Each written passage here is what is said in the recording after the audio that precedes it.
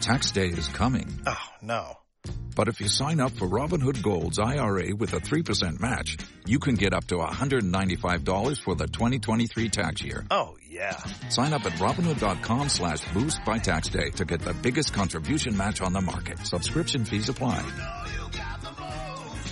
Investing involves risk. 3% match requires gold for 1 year from first match. Must keep IRA for 5 years. Robinhood Financial, LLC, member SIPC.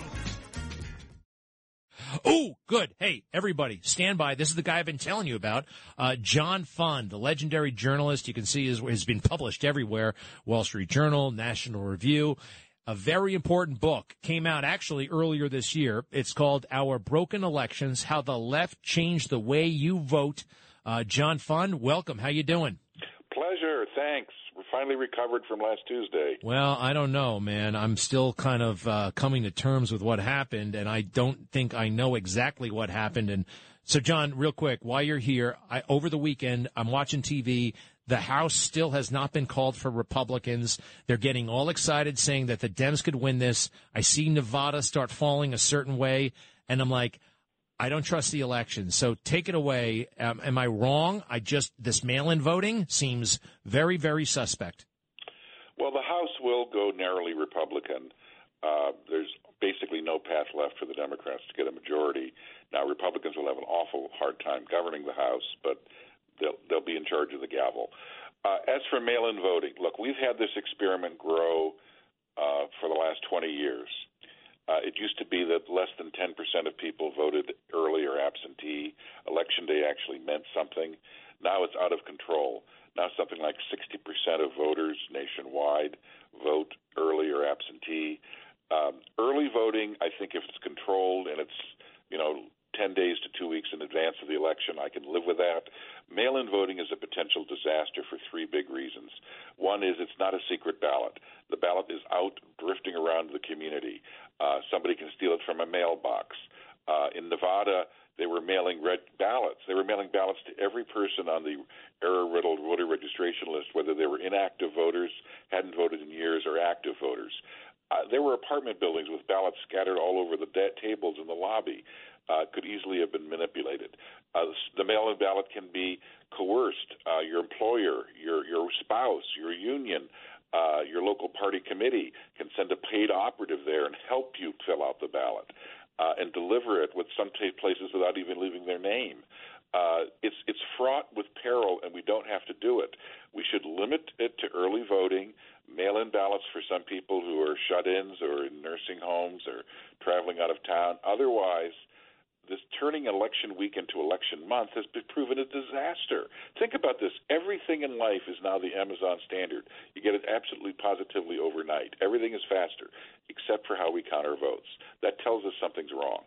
Wow. All right. So, John, over the weekend, I've heard some people, very few are talking about this, and I think this is the most important thing right now for people on our side to be discussing. But I heard some say, well, it's here to stay, and these are Republicans who I like. It's here to stay. We just have to get better at it. We have to be like the Democrats are at it. And number one, I don't think we ever will or can for a number of reasons. But what do you think about that approach? Well, there's a difference in three things. There's a difference between taking a bad law and making it work for you. Then there's unethical behavior, which shouldn't be tolerated. And then there's things that are flat out illegal. There is no way anyone should engage in illegal activity or unethical behavior, but you can do much better with mail-in ballots. Now, ballot harvesting, for example. In Nevada, if you go out and register people to vote at a shopping center, you have to go to the Secretary of State and say, I'm going to do this. Here's my name. Here's where to find me. If there's a problem with my registrations, you know where to find me. But if you are paid to go out and harvest ballots, go door to door and try to collect ballots or try to convince people to fill them out, you don't have to register. You don't have to give your name. And when you turn them in, after you turn them in, nobody knows how to find you. What the blank is that?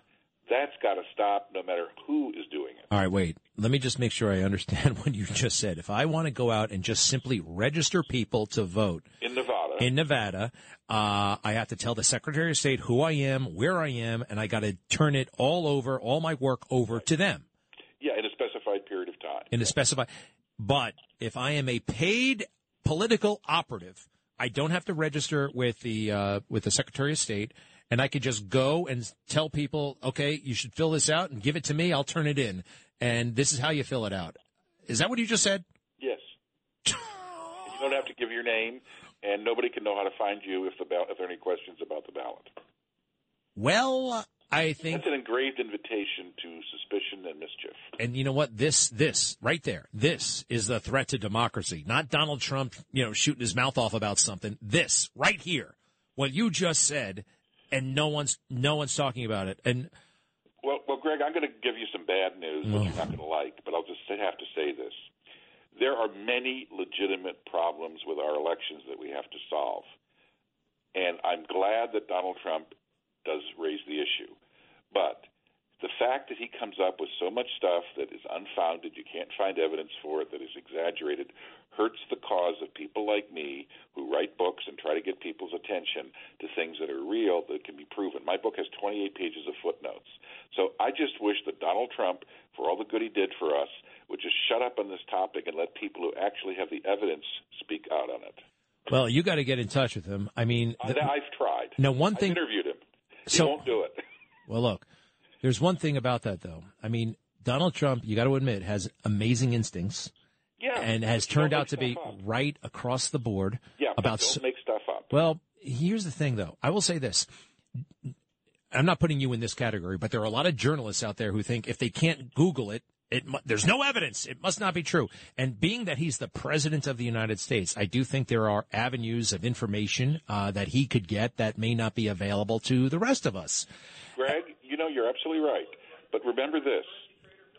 Donald Trump raised $500 million on Stop the Steal fundraising efforts. $500 million. We have the numbers. How much of that has he spent actually trying to prove this issue or do the kind of things you just suggested? Almost nothing. In fact, when he raised the money, he said almost all of it is going to go to my political PAC. So Donald Trump is raising money on this issue and not spending the money getting the evidence that you say he could get. Well, here's the deal about Donald Trump. Look, I love him. I love his style. I love his policies. But I am going to acknowledge this. And it's just like Rocky in Rocky II. Everybody, he changed his game, and that's how he beat Apollo Creed. I know this sounds childish. I know this sounds simplistic. But Donald Trump loves movies, and I do think that there is a time and there's a way to get to him because he does have to modify.